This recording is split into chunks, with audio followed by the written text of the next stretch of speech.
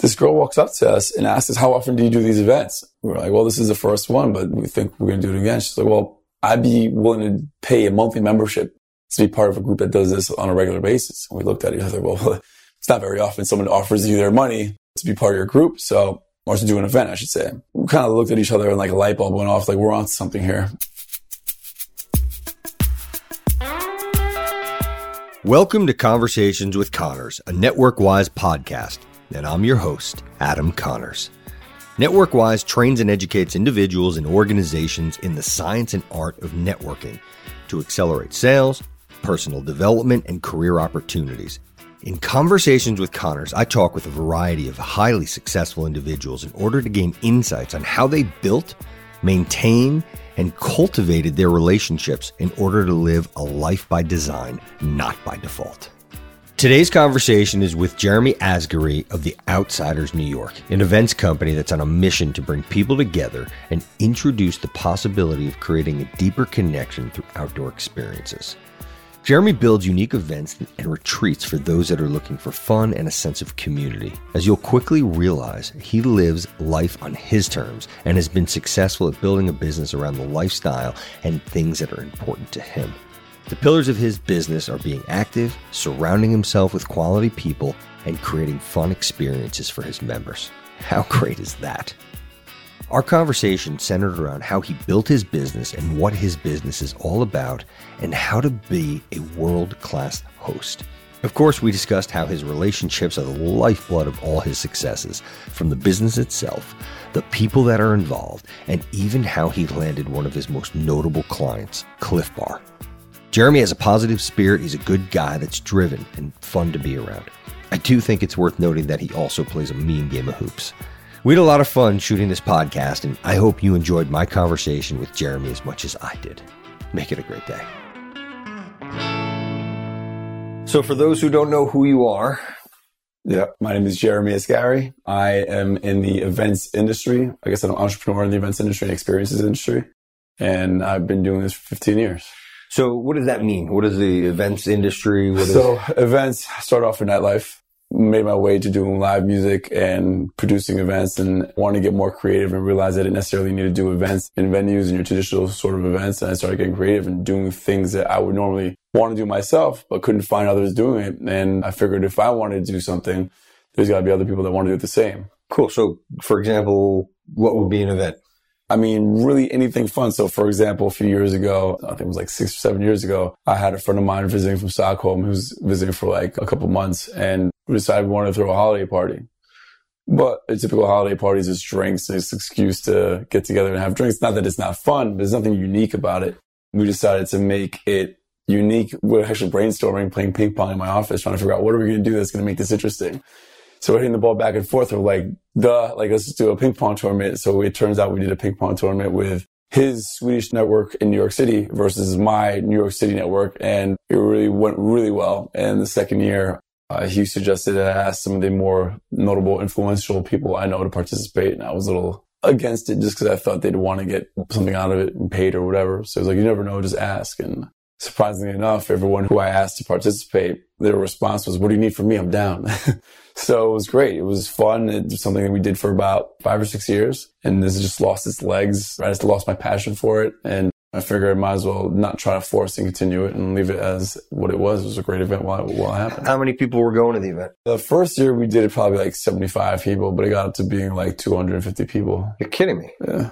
Wow. Well, I'm not kidding. I'm serious. Yeah, that's a significant amount of people.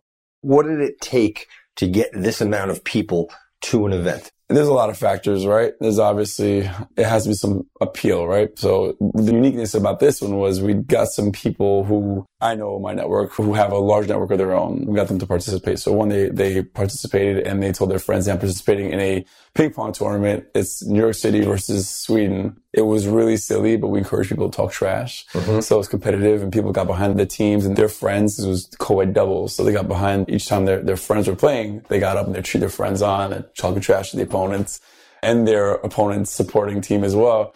It just became a fun thing. And again, I think the encouragement to talk trash, the silliness of the event and how it was just like a unique holiday thing. Again, I think what also made it unique was this competition and it made it less threatening. So if you're engaging with people in the event, it's not like you're just talking to someone at a bar having drinks. There's people who tend to think others have ulterior motives. A guy speaking to a girl usually has one motive, and it's not this environment where you're rooting for a team and watching people play ping pong and just, it's nostalgic, and speaking to someone next to you about a play that just happened is kind of natural. It's organic. So it ended up being amazing because of that. How did it dissipate? I mean, it sounds like a lot of fun. There's a good amount of, and it's a huge amount of people too. That's not an easy, and just so you know, I know we've talked about this before. I don't think we really delved into it much, but I used to promote events also. Yeah. And it's not easy to get people to. It's definitely not easy. And you're only as good as your last event. Well, I disagree with that. Yeah. If you look at reputation and you have a bad event, I mean, as long as it's not really terrible, you always have an opportunity to show the next. And not every event's going to be a home run. If every event was a home run, I'd be a very, very rich man. Mm-hmm. But I think the reason why it kind of dissipated was the fact that the Swedish network I knew, I still in touch with them, but the majority of people I knew that were like, that made a majority of that network moved back to Stockholm. So that there's half your population. Exactly. That rivalry was no longer there. The last event I did like that wasn't New York versus Sweden. It was the Socialite Entertainment Holiday Ping Pong Tournament. So I opened it up and we had teams like, we're still representing their countries of origin. My friend's Dominican Republic team, Puerto Rico team, the Argentinian team, all these teams. But the challenge was it was no longer like two communities going at it at a friendly competition. Plus, there's a lot of Swedes. There's like 65,000 Swedes in New York. So the word spread and when we're doing New York versus Sweden. Interesting. So what other events do you guys do or have you done? That was an event. That was like a holiday event I did for my company, Socialite, which was the original company I launched about 15 years ago with nightlife, and then dove into live music. And from there, I had a music artist management company, briefly a booking company, which really just tried my hand on in it. Again, we did the live music stuff, which was cool, but I realized that in order for me to do the live music acts that I wanted to, the bands, the talent, the missing piece was any band that was to draw was unaffordable. Had I sold out every ticket, I still would have taken a loss. And any band that was affordable wouldn't draw anybody. So the missing piece was sponsorship. So that's when I kind of focused on getting more sponsors and building relationships with brands. I ended up doing events exclusive for in-house for some brands, Moretti Beer being one of them through their distributor. But I also would pitch them my event ideas. It took a long time. Building relationships was the most important part. Building relationships with the people who make the decision as to what they greenlight as far as sponsorship and partnerships. And also like learning what these brands want if they're giving you money for an event, what they want as a return on their investment. Let's talk about the relationships. How'd you do this? How'd your first event come to fruition? My first event ever or my first event with a brand? Let's go first event ever. Let's take it all the way back. First event ever. It's funny. So I've always been very social and very adamant about keeping in contact with my friends. That's how it started. And to the point where it's a little bit weird. When I was 15, I wanted to make sure I never lost contact with my friends. And back then, there was no cell phones. So you had your address book. But no if you Facebook, huh? No Facebook. No. I'm old enough to where I went through my teenage years with no, there was AOL back then, right? But like, I didn't input my contacts into a phone, which automatically got updated to the cloud because it wasn't the time. But what I did at 15, because I didn't want to lose contact with my friends, I want to always make sure I had that resource. I decided to type out all my friends' contacts information in a Word document, alphabetized it, printed it up, put it in a folder. And I knew that I can always update it and then print it up if I needed to. So if I needed to call friend Chuck, for example, I just go through the phone book. There goes Chuck. Boom. And if I lose that, well, it's on the floppy disk. Yeah, I was just going to say, what was it? Yeah, I don't think it was a floppy disk. Might have been one of those little hard cartridges. Yeah, that sounds about the right around time. So I did that.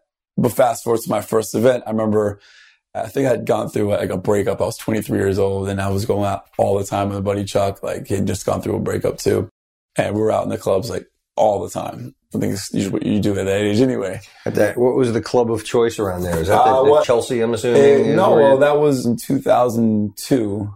So I wasn't really connected then. I went to school in Manhattan, went to Hunter College. So I used the resources I had through friends of mine that were I played basketball for Hunter. The guys on the wrestling team and also on my basketball team that were bouncers. So I went to wherever they were bouncing, and the one that we really frequented was China Club. Yep. Looking back, it was so cheesy, but we had a blast. Like I didn't have any resources. We got in for free. And, maybe we might get one drink ticket. So it was like the best place on the earth. So I was going out a lot with him and, meeting a lot of girls, meeting a lot of people, taking numbers. By then I had a cell phone. So I threw myself my 23rd birthday party through a promoter. Like they said, if you bring over 30 people, we'll give you a free bottle of champagne. I'm like, wow, this is great. It was a champagne. It was some crappy Prosecco. But so I threw myself, my 23rd birthday party, this place called Envy, through a promoter, and I invited about 80 or 100 people and 40 showed up. Had a good time, but I was pissed. I was like, man, that's messed up. Only 40 people showed up. I invited this many people. So at the time, my twin brother, who is was a graphic designer and I was a creative director, he was designing flyers for a buddy of mine who's a promoter, this guy by the name of Damian Vasquez, who's all over Hoboken. He was promoting at the time, and since my brother was doing the flyers, he called the house and he talked to my brother. My brother didn't have a cell phone by then, and he was calling him to find out if he could design a flyer for a new party he was starting. And my brother was a little busy, so I was talking to my buddy Damien for a second. He asked how the birthday party went. I was like, man, Damien, I'm disappointed. I invited 100 people and 40 showed up. He goes, are you serious? Are you kidding me? I'm like, yeah, can you believe that? He goes, that's great. I was like, wait, what?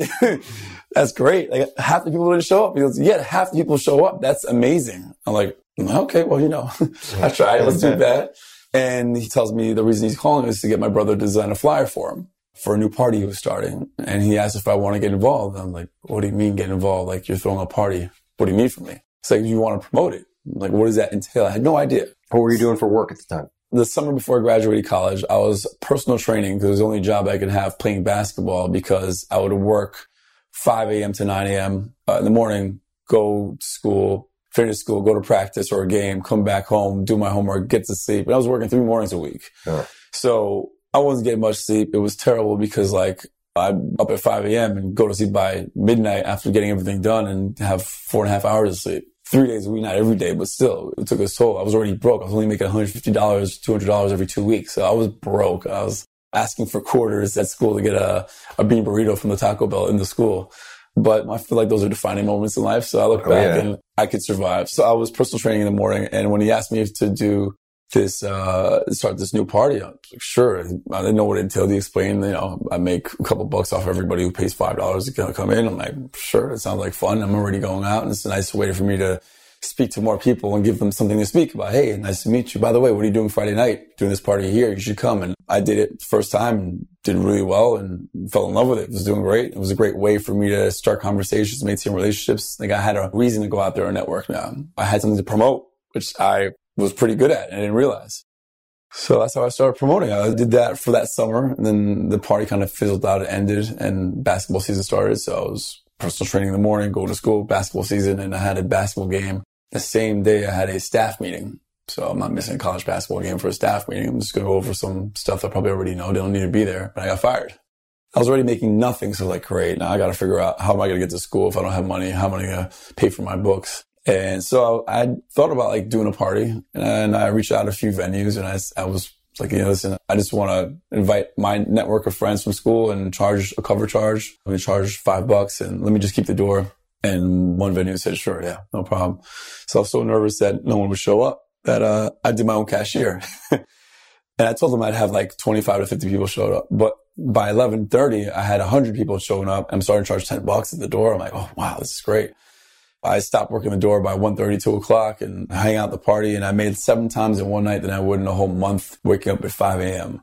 So I did one party a month till I graduated and I had enough money to have lunch now and have a couple bucks in my pocket.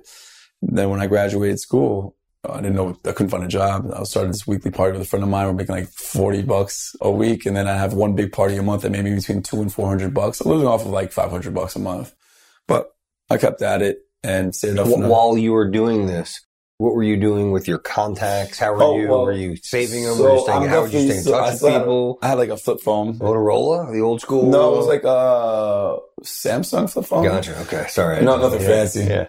But the first one I had was the Nokia, those bricks with a little antenna at the top. Anyway, so I had a flip phone and I'm taking people's numbers. I remember texting for the first time, letting people know about parties. Hey, by the way, I'm doing this party. I remember starting a text and I thought that was a great way to do it instead of calling everybody. And I wasn't extremely organized. I just put people's numbers in my phone. Would you have any notes about where you met them, anything about them? I didn't need it then. Okay. One, my memory is probably better back then. I wasn't meeting the amount of people I knew wasn't enormous just yet. It was a couple hundred, for example. So I was doing a party once a month, and I got an internship at Crowbar. Started kind of Crowbar, in the marketing department, and I was in charge of like getting them contacts, so the ambassador program. So I was going around town, like, I was giving different zones, and like I was in charge of getting the spas and the gyms and get contact information, have them like leave their business cards, just gathering data. But the deal I had with them was I got to keep that data too for myself as well. So I kept that and built a email subscriber base based on that as well. Which and what year are we talking about? 2004. Wow. So you're a pioneer in the email data gathering. It was already happening then. Yeah. Okay. It was, but like, it was more people walking around parties with like, hey, we want to sign up for a newsletter. Like I was doing that during the day instead and gathering people's numbers at night when I was out meeting people. But it wasn't until, so I got my internship at Crowbar, saved up enough money to go travel in Europe for a month, which I wanted to do when I graduated college, but I just couldn't afford it. And I got back from my trip to Europe for a month visiting family. And I thought to myself, all right, well, I can't seem to find a job. Anything I like, anything I was looking for, like within marketing was like door-to-door office supply sales. I like this promotion stuff, and I see this as a great stepping stone to do something else. It's not like an end goal. So I was like, let me just dive all in and see how it goes. I mean, I'll use that to build my network. And I did. I was doing really well. So did you know at that stage of your life how important your network was? I knew that. I kind of figured that out when I was 15. You did? I knew that was important. I know that I always wanted to have the resources on my own without having to rely on somebody. So if I needed somebody for anything and I needed to get the personal hookup or I need that resource right away, I don't want to rely on someone else having to get it to me. I wanted to have that resource and that number in my phone or that email in my database. So learned that pretty early on. And then today, are you still able to remember everybody's contact? No, not anymore. So now. So when did that happen? When did that switch? Did you realize? I remember when I started getting like 500, 1,000, 2,000 contacts in my phone and meeting people. As I met more people, I'd be introduced to more people. So then I remember running out of space in this flip phone and getting like one of those like Palm Pilots, right? So that I would take notes in that, put numbers in there until I got a better phone. I would start taking notes, and in the notes, I would put something that, however I met them, where I met them. And as it became more and more content these days, I put notes on my phone where it's like where I met them, who I met them through, what the conversation was like, maybe what they look like, where they're from, or something that I remember that will jog my memory and I'm like, okay, that's who I'm talking to. Mm. And when you meet somebody, do you have a standard procedure in terms of how you follow up with them or what you do? It really depends on who they are. Yeah. To be honest with you, I don't have a system in place because everybody's a different kind of relationship. Yeah. So if it's somebody who might be an event goer, then I'll invite them out to a few events when I first meet them so that they kind of get accustomed and they think of me when they want to go out. If it's a potential brand sponsor, then it's just developing a relationship like I would with a friend. And not that it's not authentic. It is. It's just, I also like to do business with people I can get along with. Like, and trust. Exactly. I don't want to work with any liars. Anyone I feel is a little shady. Like, there's a reason why you have intuition. If your intuition is telling you they're not a good person to work with, chances are, even if they can offer you the world, it's not going to be a good working relationship. Yeah. So nowadays, what are the categories? How many categories would you have in your database? Well, I have two different databases. One is our event newsletter subscribers, and that's about 52,000 people. The other one is my phone, my personal contacts, people I've met or been introduced to, and that's about 8,000 people. It's a lot of people. It is. And again, that's over years. So there's a lot of them in there that I'm sure have changed their numbers. And once in a while, I'll text somebody and like, hey, you got the wrong number. And I just have to update that in my phone. Thanks to social media, I can kind of track people down if I've lost contact for the most part, and ask them for their most updated contact information. But I got great advice from my buddy, Mike Robbins, famous promoter in Miami. Since then, he's in the car business now. But the advice he gave me that was the most impactful was about how to organize my contacts. And I thought I had it down. He was like, make sure you organize your contacts. Like, I got that covered.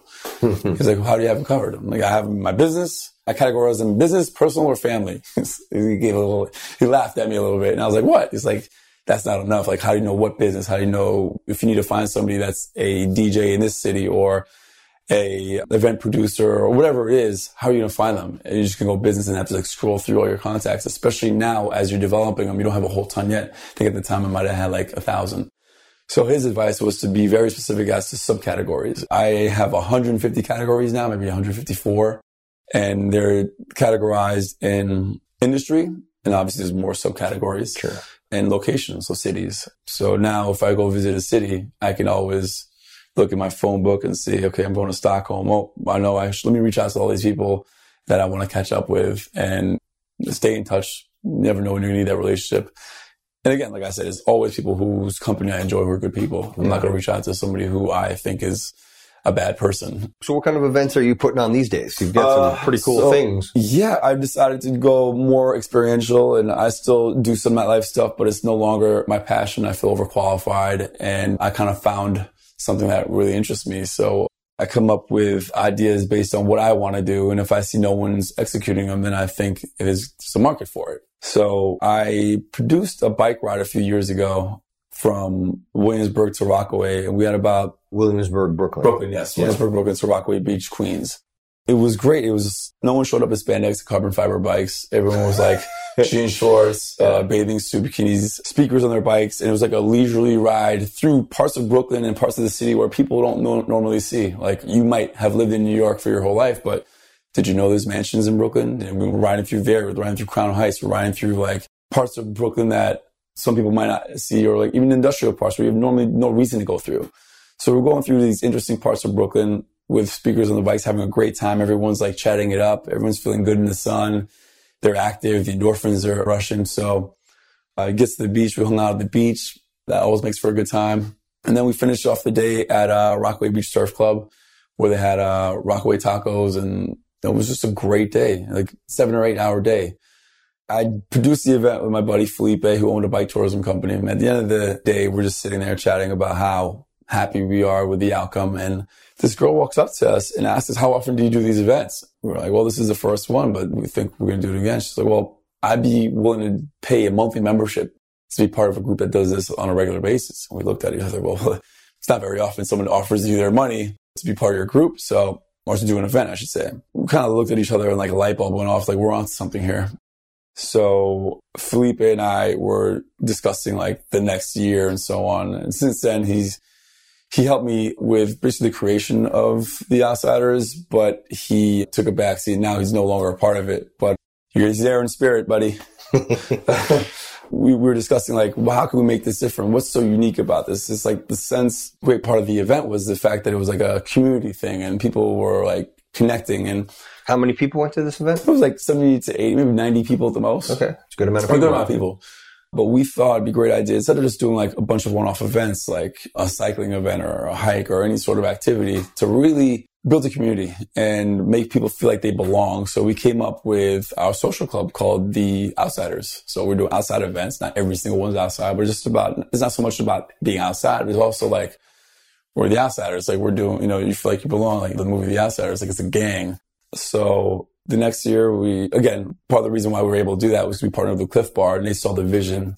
I want to talk about Cliff Bar in a minute. I don't want to forget about that because I think there's a good story there. But before we get into that, tell me about, so you've had this company for a while. You've put on some really cool events. You got a lot more really exciting, fun, and unique events coming down the pike.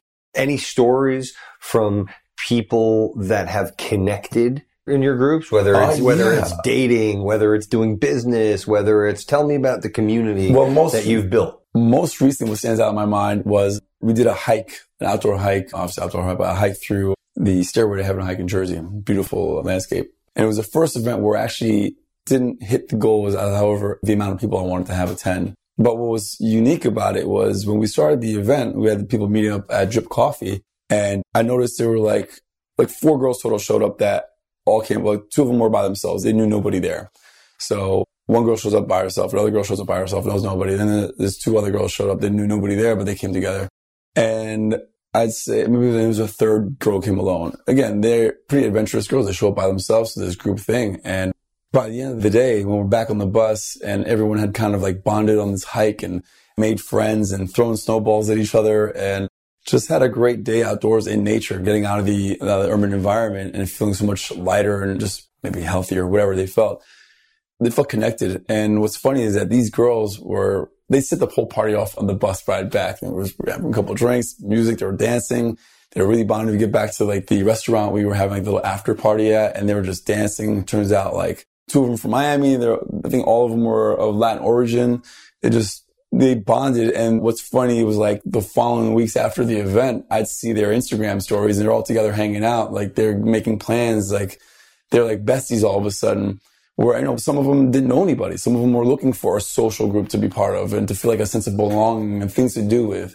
Is that the allure of your group? I think there's a lot of different appealing factors with a group. One of them is the sense of community, the meeting new people, the social aspect. The other aspect is doing stuff outside of your comfort zone. Another aspect is getting out of the urban environment, getting into nature, but all within experiences that aren't solely based around consumption, as well as I do that in New York City and in this area where whenever you want to meet up with somebody, hey, let's meet up at this bar. Let's meet up at this restaurant. You're always consuming. You're always drinking, eating.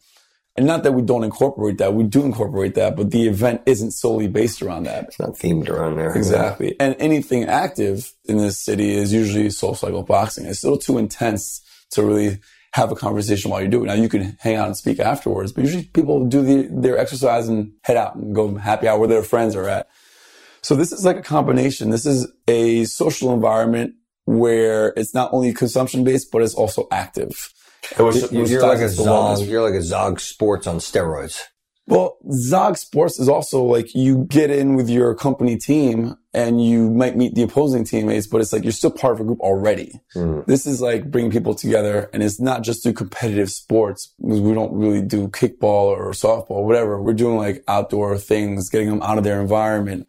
Outdoor in the sense of like bike riding and cycling, rock climbing. And then what do you do to keep fostering the community? Is it just a one and done? You've come to this event and you're out, or how do you foster the community itself? I think it's pictures or there's definitely photos. So what we do is we'll have an event. We always have, right now it's monthly for now. I want to end up doing 2 a month soon, and we're working on doing retreats. So that's a new project that hasn't happened yet, but we're working on that. Those will be fun. Yeah. And I keep on telling people it's not your typical yoga kill retreat. We're going to do some active, adventurous stuff where it's not so hippie wellness stuff. Although we incorporate that, we're not opposed to it, but we want people to also feel like they can have fun. We'll have parties, we'll have drinking. But if we're going to do a retreat, some of the talks have been about doing a retreat in Vietnam. We'll do like beach activities, surfing, and then jungle stuff like zip line, whatever we can do. And then why not hit the city and see what we can explore there? So it's not solely just active stuff. It's about balance. And I think that's the key component as well, is like doing stuff within balance. So we want people to have fun, enjoy themselves, live life, do the healthy stuff, but also you run, you do this exercise, you ride 28 miles on your bike at a leisurely pace, but you're burning calories, it's fitness, but then you're going to have a beer and a taco. What do you do? So a lot of people, 50% of people are introverts, or actually it's 40 are introverts, 40 are extroverts, and 20 are what's introverts, ambiverts. What do you do for the people that are a little reserved? Are there things that you do to kind of, what type of social lubricant are you using to help make people feel comfortable? It's kind of the same ways I've learned to get people involved through being a good host at an event or a party. Let's talk about that, because I'm sorry to switch gears on you, no problem. But they're 90% conservatively, the events that I go to, I think are just poor at best, because people don't know how to host. So I'd love to hear from an expert what you do to host, to make an event more appealing outside of just serve alcohol and let people go do their thing. I think it's a very simple formula. For me, I'm very appreciative for everyone who comes to my event. They don't have to come. They get a great experience out of it. It's not like they're doing me a favor. But at the same time, I feel like there's a million other events and competing things they can go to. So I'm very appreciative that they show up. So because of that, I make sure I give everybody a piece of my time, a piece of my energy. You showed up to an event I invited you to. You didn't have to, but because you did, I want to spend a little time with you. Thank you. And I want to get to know you. I want to entertain, host you. And I also want to introduce you to the other people who showed up, because most of the time we're like-minded individuals. I like to hang out with, I've always gotten this compliment. I love hearing this, is that I've heard this. The people I meet at your events are always good people. And it's almost like they're shocked when they realize that. And in my mind, I'm like, of course they are. I don't want to have jerks or people who aren't pleasant at my events. I want people whose company I enjoy to come.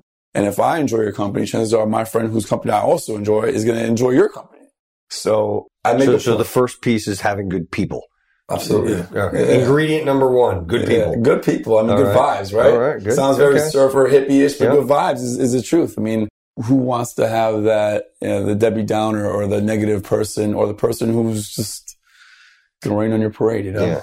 Okay. So give me some other ingredients that are going to make connecting people, for sure. Like when I'm hosting, I'm talking to somebody, chances are a lot of the time I get maybe interrupted. Someone asks a question to ask me, but I make use of that So when someone tries to get my attention, I'm having a conversation, I always introduce them. And I say, well, you should connect. You guys should connect. This person is doing this and you're doing that. So maybe there's some synergy, but if not, they're good people. And they end up having conversations. So I kind of have everyone introduce themselves. So therefore, they're entertained, they're hosted. And it's not like I've consciously always make a point of doing that. It just happens naturally, organically. So good. So ingredient number one, good people. Ingredient number two, make sure the people they're mingling. I'm assuming the venue itself is an ingredient that we're putting in there. Oh, yeah. I mean, the venue, the beauty, the ambiance they create, the environment is always important, for sure. How important is music?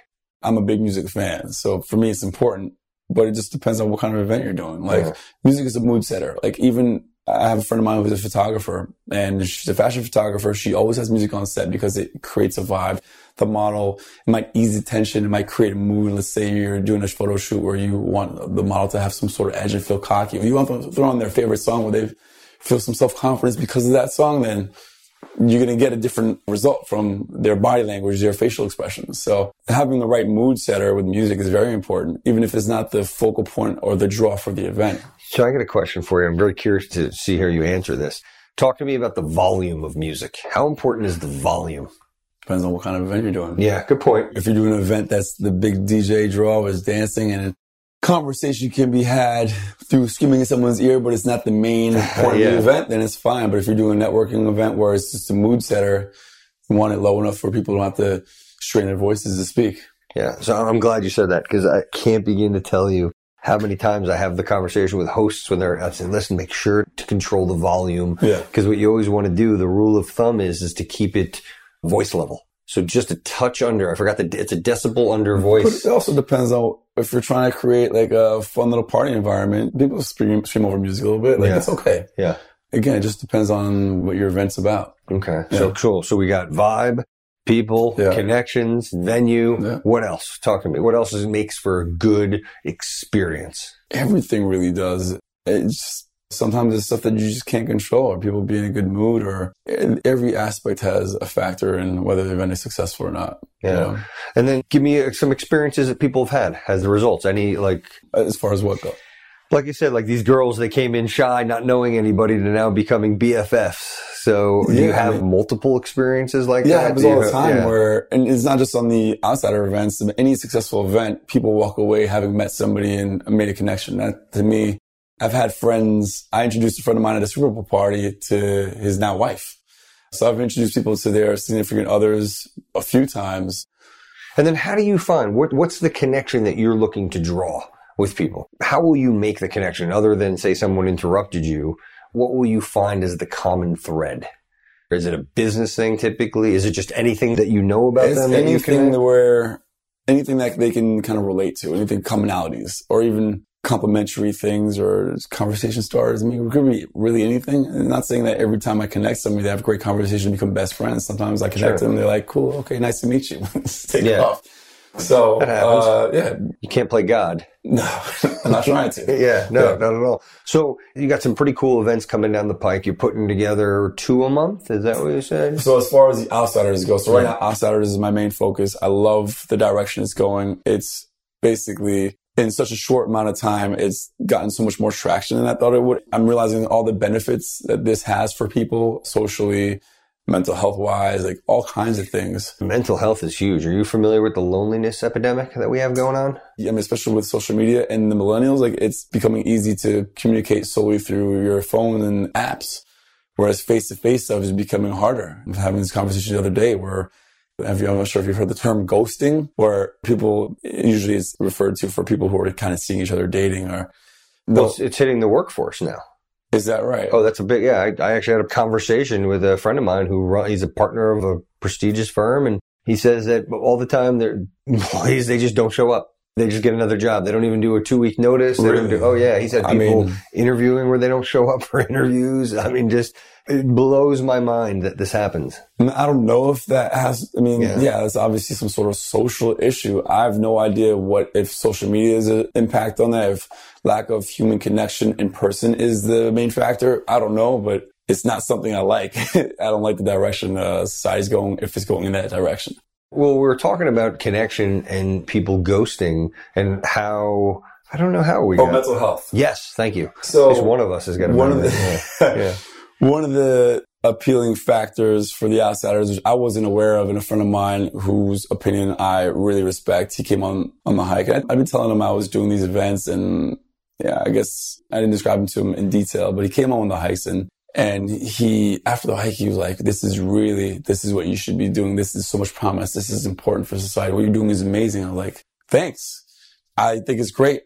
But why do you think it's so amazing? I really wanted to know why he thought it was such a great idea. I knew it was good, but he started talking about mental health and all kinds of things. And specifically because if you're in an environment, especially like New York City's urban environment, you're more likely to be stressed out. You're more likely to have anxiety because of this rat race, this need to survive or excel or whatever your expectations and goals are.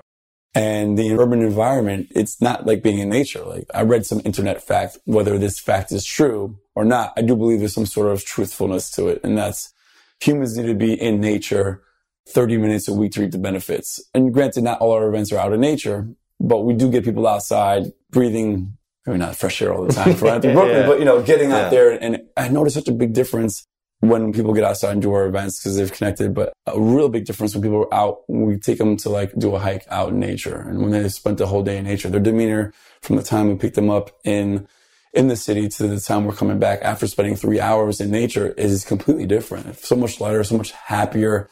It's almost like they kind of re-energize. And I think, again, the factors of urban environment leading to depression and anxiety. And this is just like a way to lift those weights off their shoulders for a second without relying on a substance through nature and activity. Yeah, and community. Oh, yeah, that's the other thing. So because we wanted to start this community, it wasn't so much, it was a lot to do with making people feel like they belong. And it's easy to feel lonely. People, as you get older, people have their family units or they're focused on work. So that sense of community you have when you're early 20s, you're going out, you have a huge group of friends you always hang out with, and that kind of dissipates as you get older because of life, but that doesn't have to happen. And if it does happen, well, at least there's a place where we have a social club where you can come and see. Let's say you don't even like the event so much, you're not a big hiker, but you're coming because you like to hang out with the people who are coming on this hike, and that's the draw for you. And that's kind of...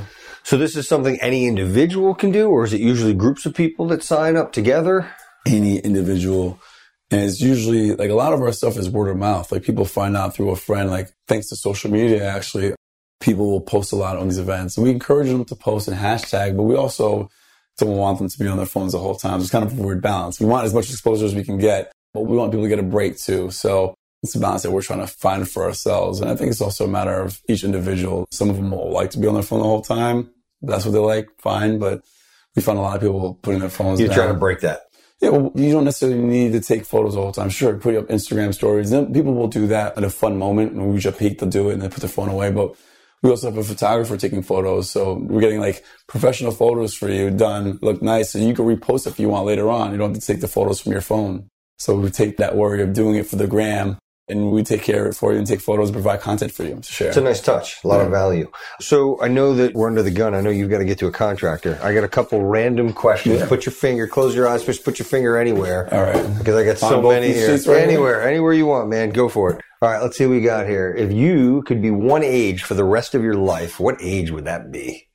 Purely based on the way my body feels physically from playing sports, I would say 26. But as far as like life experience, I mean, every year provides something new and different in growth. So my answer is only purely based on how my body feels beat up from sports. So I would say 25, 26. But if I could continue experiencing stuff, then it doesn't really matter. Good answer. Go for it. Put your finger down. What's your thought on the saying, busy is bullshit? Well, there's is it John Wooden quote? What does he say? Oh, he's got some great ones. Don't mistake action for achievement or something like that. I haven't heard that. So just because you're doing something doesn't mean you're achieving something. Just because you're busy doesn't necessarily mean you're getting close to your goals. You could be doing the wrong thing. So make sure you do the right steps to get your goals achieved and not just being busy and feeling accomplished because you're busy, because that's not. Are you a goal-oriented person? Yeah, I mean, I'm very impatient, so I'm goal-oriented, but I want to get stuff done right away, and that kind of bites me in the ass as well, because I know stuff that's worthwhile takes time to build a base. Anything that blows up fast can go away just as fast. So yeah, I'm definitely goal-oriented. What makes me happy is achieving these goals. I'm very competitive.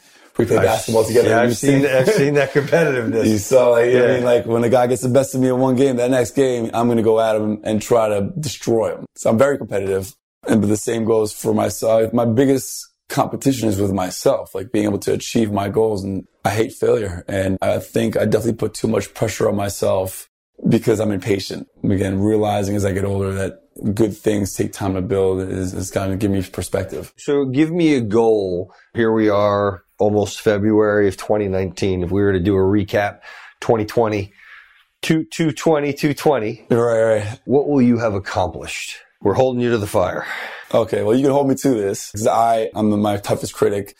But being that my biggest focus right now is The Outsiders because I like the direction we're going. I like all the pros and that has to offer. This year, I'm putting a lot of time investing into this business, into this social club. So we're hiring PR. We're going to try doing at least 1 to 2 events a month now. And we're trying our hands in retreats. So like traveling, and the retreats are unique because not only do I have the New York City network, but I can market towards my global network for this. If we're doing a retreat in Vietnam, for example, I can reach out to my friends in France and Sweden and various countries because it's going to be a destination. It's a retreat. So it's a big project and that's the goal. I keep on talking about it, but I should kind of move in silence because if it doesn't happen on time, when people ask me what happened, I don't want to have that. So you'll at least by 2/20/20, yeah, you will have done a retreat. Your first retreat. That's the goal. Okay. All right. Yeah. There we go. Good deal. And it's not a yoga kale retreat. Yeah. It's an active, adventurous stuff. So stuff that's fun, stuff that also incorporates. We'll have your outdoor, maybe like surfing, ocean activities, beach stuff. Long weekend. What do you think is? It depends on time? where. Yeah. If we're doing something as far as Vietnam, it'd probably be like a week. If you're going that far, if we're doing something in Oregon or upstate New York, we could probably do 4 days or a long weekend. It really depends on logistics, what we have planned, time of year. Like, this will be our first one. So the first one, we want to kind of make it as streamlined, as simple, as straightforward as possible. Awesome. Well, I can't wait to hear about how that event goes. If it's anything like your other ones, it's going to be a rock star show. What else? Is there anything, if you were me right now and you were interviewing you, what have I not asked you that I should have? I mean, you're the interviewer, so I'm not sure what I forgotten? What have I left out? Anything in particular that we should have covered? You want to talk about Cliff Bar? Oh, that's right. That's an important one. Okay, yeah. Tell me the story about how you got Cliff Bar. It's a major sponsor. The Cliff Bar is an amazing partner. They're a huge reason why we were able to launch The Outsiders, thanks to them believing in the idea before we were The Outsiders. And the story is kind of like the same way we've developed a lot of the important relationships. It goes through time. It's building that friendship and that trust. So not just with Cliff Bar, but like any important relationship, any brand we worked with, anyone whose trust we had to earn in order to take on a big role with responsibility, where they were willing to take a risk and work with us and recognize that they see a return on whatever investment, whether it be money, time, anything. So you cold call? I used to cold call. Yeah, okay. Never worked. Yeah, all right. Cold call. Also didn't understand how to go through the trials and tribulations of learning what, the appeal was for, and if we're talking specifically brand partnerships and sponsors, what was appealing to them? What were the things we had to focus on when putting a pitch deck together?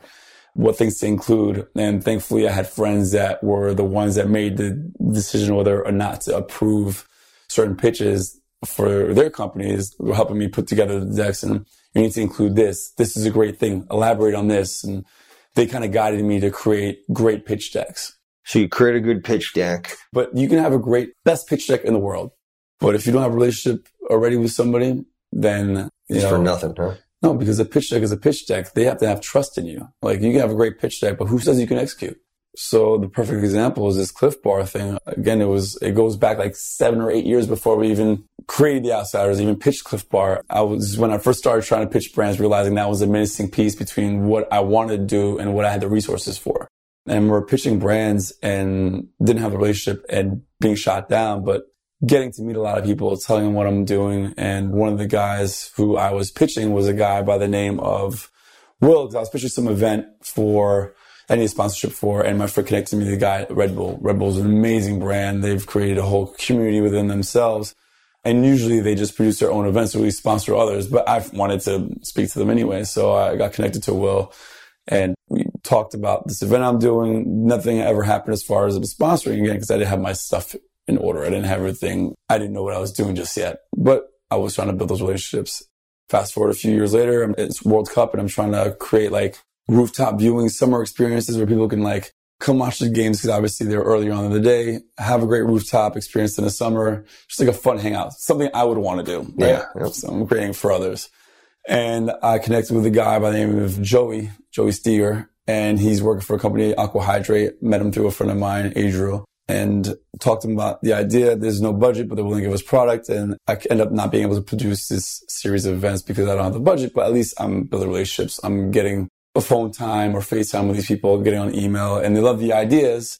So we're building that foundation. I keep in touch with Joey. Joey sends an email saying he's leaving Aquahydrate, going to Cliff Bar. I'm congratulating him. Obviously, it's a great company to go to. Their story is amazing. Currently reading the book, Raising the Bar, written by the founder of Cliff Bar. And so he's getting this job at Cliff Bar. Reach out to him. Congratulations. When you settle in, let's have a conversation. We'd love to hear what your ideas are. I have some ideas for you as well. He settles in and I reach out to him, see how he's doing. He's doing great. He's like, I'm going to connect you with a regional marketing manager for the East Coast, or I forgot what his title was. So he connects me with a guy by the name of Will Yandell. And Will is the same guy who years ago I connected with for Red Bull. And I realized that, and he recognizes his name. We start talking and say, wow, long time. How you been? I saw what you just pitched. Joey looks great. Let's talk. So do you think that pitch would have gone over if you didn't know Will? Probably not, but I don't think it would have even gotten to Will had I not established a base relationship with Joey. Gotcha. So it's just showing how important both relationships and the deck. So showing that I have a that you got help with from other people. Exactly. Gotcha, so it's thanks to support I've had from people, building relationships and networking pretty much. What your whole Network Wise is about has really helped me and gotten me to where I'm at right now. So I'm talking to Will. He loves the idea, but they're done with the budget for the year. And I'm like, that's not a problem. I'm glad we're back in touch. And I asked him, when's a good time to get in touch to figure out like if we can allocate X amount of budget for next year. It was like, well, usually we do about December, January. So what do? I reach out to him September, October, November, just to see how he's doing, start that conversation. Because Will's also a cool guy. Like we're just talking trash, talking about life. He's into outdoor adventures, cycling, all that. So we're talking about like the Ride 9W ride and just connecting anyway. So when it comes time to like start talking about budget, I'm like, here, this idea we have. And this is the first Rockaway Beach bike ride we did before the Outsiders. And he loved the idea. Cliff Bar is big on cycling. The founder is a big cyclist. So they actually decided to partner with us on it. And they were a partner for the event. Not just a sponsor, but they gave their resources for us and were a great partner to have and made it possible. So the event went well. The feedback was great. Again, the girl offering to pay membership fee, all that. And then we started to we did the Outsiders Social Club and they liked the idea. We started doing more events because we didn't just want to be a cycling club, and they got behind us and partnered. I don't want to say sponsored because they were more than just a sponsor. A sponsor, you think, is just a logo. And So do you think that partnership came again as a result of just a good idea, or was it a partnership again because there's a rapport, you had a relationship? It's like trying to figure out what was the main reason. I think everything has a factor. Had I had the relationship and a bad pitch deck and a bad product, no, it wouldn't have happened. Had I had a great deck and no relationship, no, it wouldn't have happened. It's a combination of things. Timing as well. But you knew when to call. Because he told you. Right, but also like the time where people are starting to do more experiential stuff, so unique experiences, not just so much your traditional do an event, have a logo, whatever. Like we never put down, like when I see a pitch deck, when people ask me like, can you take a look at my pitch deck? And I see it and I see like, it gets to the point where they talk about sponsorship levels and packages. I look at it as like, title sponsor, your logo here, this, and it's so generic. I'm like, no, erase all of that. Everybody has different needs. Every company has different measures of success. You have to ask them, what does this company need? Like we've worked with like 5 companies or 6 companies, partners and sponsor partners, whatever you want to call it, for the Outsiders by now. And Cliff Bar is about building community. I know like at the end of the day, our community isn't really pushing the needle on their sales much, but it's about brand awareness and tying our experiences, this sense of amazing community and fun with the brand. And that's the measure of success. And that's really important. With another brand we worked with, their measure of success was how many influencers posted about them. And another one was they wanted us to do a launch event, a company called Sweat Wealth, where they have like all kinds of products for active lifestyle. And they wanted us to do a launch event. Plus, they wanted us to create the video content for their launch for their website. So essentially, we're a production company for that. We're video content producers. So that was their measure for success. So you can't just go in there with a generic, this is what we'll do for you, because that might not be interesting to them. So I learned that, like, curate everything, because you might promise you're doing so many things for this one company that they don't need, and going out of your way to do all stuff that at the end of the day doesn't matter to them. They want something else. So always curate specifically for their needs. Interesting. It's a great takeaway. I know you got to get rolling. I appreciate you coming in. Thanks for having me. It was a lot of fun, a lot of great takeaways, good stories. Your company's great. So how do people get in touch with you? Well, there's a number of ways. On social media, and we'll put all this in the show notes, but if you don't mind. So me personally is Jeremy S. Gary. You can hit me on Instagram. My email that I use too is jeremy@socialite.tv, SOCIALIGHT.tv. Or easy to remember, jeremy@outsiders.nyc. You can also find the Outsiders on Instagram, OutsidersNY. Our website is outsiders.nyc. There's no shortage of ways to get you. No. The first company, Socialite Entertainment, which kind of spawned the Outsiders, is socialite.tv, SOCIALIGHT.tv. Great. So, a million ways. Yeah. We'll put this in the show notes anyhow, just to make it easy for people. Yeah, but it's okay. People can reach out directly. You encourage them to, in fact. Yeah, why not? I mean, they're emailing me. My email is public, so it's fine. Yeah. Let's make it happen then. Thank you very much. Thanks for having me. Appreciate it. Thanks for listening to Conversations with Connors, a NetworkWise podcast. If you or someone you know is looking for a career change, building a business, seeking to expand sales, or is just generally interested in improving your overall health and happiness, then head on over to networkwise.com to gain access to a plethora of resources to help you build your networking skills and community. Those who are ambitious will network. The ones who succeed will network wise.